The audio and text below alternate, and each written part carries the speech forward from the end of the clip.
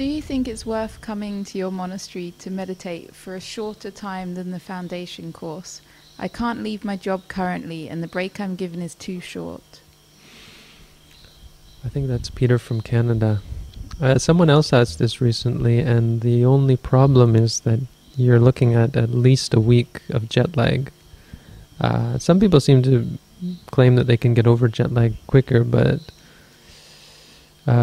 if you only come for like a week, then it's very, especially as you get older, it's difficult to really focus on the meditation and get a clear practice for that first week.